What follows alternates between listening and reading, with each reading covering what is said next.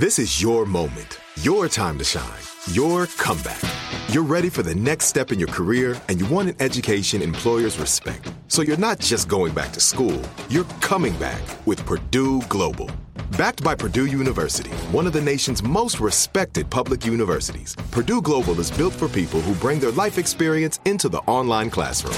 Purdue Global, Purdue's online university for working adults. Start your comeback today at purdueglobal.edu. Our world is full of the unexplainable.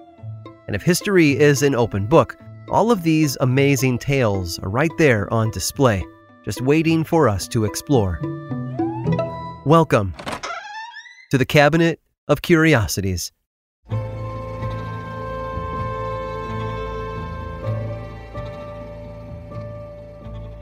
History is full of mysteries waiting to be solved. From Jack the Ripper's true identity to the Shroud of Turin, there are artifacts, events, and even people throughout time that defy explanation. For example, it was once believed that the Freemasons were tied to the Knights Templar, hiding clues to the location of an immense treasure in the symbols they built into their buildings.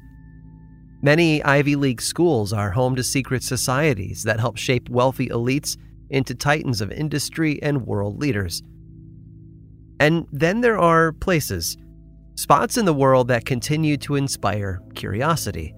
Sites like Stonehenge and the Great Pyramid of Giza. And in the modern world, we might find such mystery in a place like Shugborough Hall. Located in Staffordshire, England, Shugborough Hall is a massive 400-year-old estate that was passed down from the British diocese to a man named William Anson in 1624. William's grandson had the original house demolished and erected a 3-story mansion in its place, but it was his son, Thomas, that had the most profound effect on the home yet. Thomas had grand plans for Shugborough Hall. He added 2 new structures to either side of the main house, as well as a monument on the grounds. Well, he commissioned the monument, but like everything else, it was paid for by his younger brother, Admiral George Anson. The monument was designed and carved by Flemish sculptor Peter Scheemakers and depicts a relief copy of a painting known as the Arcadian Shepherds by Nicolas Poussin. Beneath the relief, there is an inscription of several letters on the monument: OUOSVAVV, which sits elevated between the letters D and M, and no one has any idea what they mean. However, that doesn't mean that people haven't tried figuring it out. Most assumptions tie the letters back to Latin, where each character represents a word in a phrase, like an acronym or initialism. For example, one theory suggests that it's a dedication to George Anson's late wife, each letter representing Latin words that translate loosely into best of wives, best of sisters, a most devoted widower dedicates this to your virtues. Others, though, disagree. A former NSA linguist thought the letters might mean, "I pray that all may know the way of true life," a reference to a biblical verse in the book of John. One author in 2014 went a different route. Rather than a Latin phrase hiding within an inscription, Dave Ramsden interpreted the entire monument as a funerary dedication, letters and all. That meant the inscription wasn't an initialism, but a secret code intended for one person, someone known as the Shepherdess. Using a complicated decryption cipher, Ramsden was able to decode the letters into the name Magdalene. And that's not the only religious association with the piece either. The painter of the original work, Nicolas Poussin, was alleged to have been a member of the Priory of Sion, a secret society dedicated to preserving the truth about the Holy Grail, that it wasn't a cup at all, but rather Mary Magdalene's womb and the bloodline that descended from it. It was believed that Poussin had hidden numerous symbols and secret messages within his painting, which were then copied into the monument at Shugborough Hall, but the additional letters under the relief only added to the mystery. Despite the countless theories, translations, and interpretations, we may never know the meaning of those letters for one very important reason. While Peter Scheemakers may have carved the monument himself, it turns out that the letters were actually added later by someone else entirely. And nobody knows who.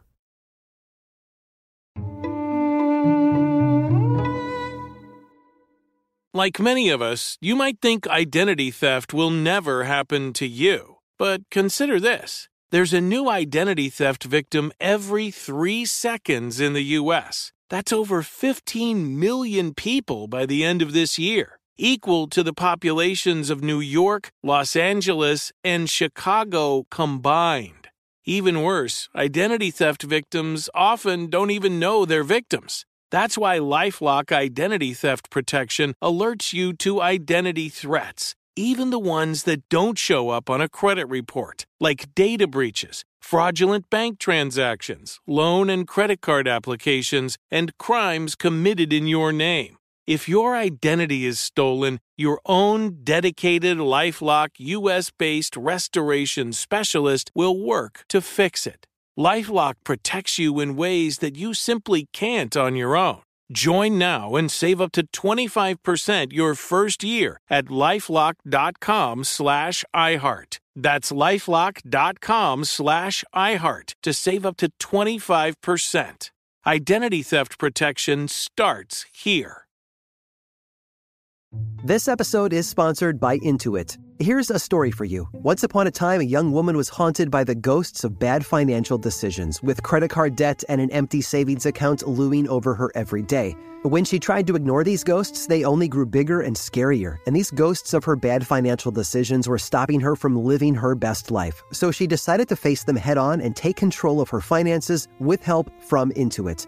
Intuit helps you face your financial fears with confidence through products like TurboTax, Credit Karma, QuickBooks, and MailChimp. Whether you're trying to manage your money or trying to run a business, Intuit gives you the confidence to take control of your finances so you can live your best life. Intuit is the financial platform that helps everyday people prosper. Intuit has helped 100 million people live their best financial lives.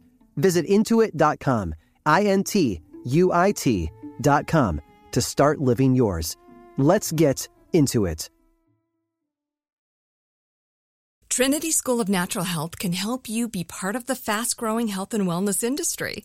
With an education that empowers communities, Trinity grads can change lives by applying natural health principles and techniques in holistic practices or stores selling nourishing health products. Offering 19 online programs that fit your busy schedule, you'll get training to help turn your passion into a career. Enroll today at trinityschool.org. That's trinityschool.org.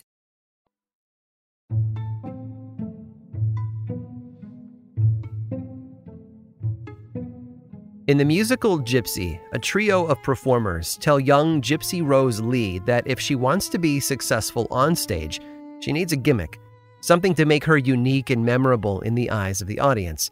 A gimmick, they told her, would mean recognition, and that meant longevity and legacy. Harry Gardner had a gimmick as well. It didn't require special equipment or a fancy costume, though. He did it all over town, with onlookers often stopping to watch him perform, holding their hands over their mouths in terror. Harry, you see, liked to climb. He started doing it in 1905 and never stopped. Any building he saw became a potential place to show off, thanks in part to lax public performance laws at the time. The turn of the century saw the birth of the skyscraper, tall, majestic buildings that turned flat skylines into living EKG readouts. And big buildings meant big business. In order to drum up that business, companies needed ways to capture public attention. That's how Harry made a name for himself and earned much of his living, as a climber for hire. He started off with flagpoles and smaller structures before moving on to larger office buildings. In 1916, his small-town exploits took him all the way to Omaha, Nebraska, where more than 30,000 people watched from the street below as he climbed to the top of the Omaha World Herald building. He saw his talent as nothing more than a series of steps, a mechanical set of instructions he had to follow to ensure success. On the day of his climb in Omaha, he was quoted as saying, "It seems all a part of a day's work to me. There's the wall with little projections, ledges, and places to which I must hold. And there's the top of the building, where I'm going to stop." However, while Harry didn't talk up his skills that much, word got around about what he could do, and other cities wanted in on the act. Months after his feat at the Omaha World Herald, the Detroit News hired him to scale their building as a marketing stunt for their ad department. The following year, he climbed up 16 stories to the top of the Empire Building in Birmingham, Alabama. His work took him all over North America and Europe, working his way up and down skyscrapers wearing only his street clothes. In West Virginia, he scaled the north wall of the Logan County Courthouse, where he hoisted the U.S. flag. In British Columbia, he climbed to the top of the 17-story World Building, where the Vancouver World newspaper was being published. Over a span of almost 2 decades, Harry Gardner managed to climb over 700 buildings. However, it wasn't until 1918 that he had an idea. World War I had just ended, and Harry wanted to celebrate the only way he knew how. There were only 2 problems. First, he had to choose which building he should climb, and second, he'd been operating without any kind of insurance policy in place. No company would back him given his line of work. He was too much of a risk, but if anything happened to him, his loved ones would be without the help they needed. So Harry formed a plan. On November 11th of 1918, he went into the Bank of Hamilton in Ontario, Canada, and purchased a $1,000 bond. While he was there, he also managed to secure for himself an insurance policy. And once he'd finished signing the papers, he left and continued on his way. All to great applause from the crowd. And no, he didn't take an audience with him inside the bank. They were still on the ground outside.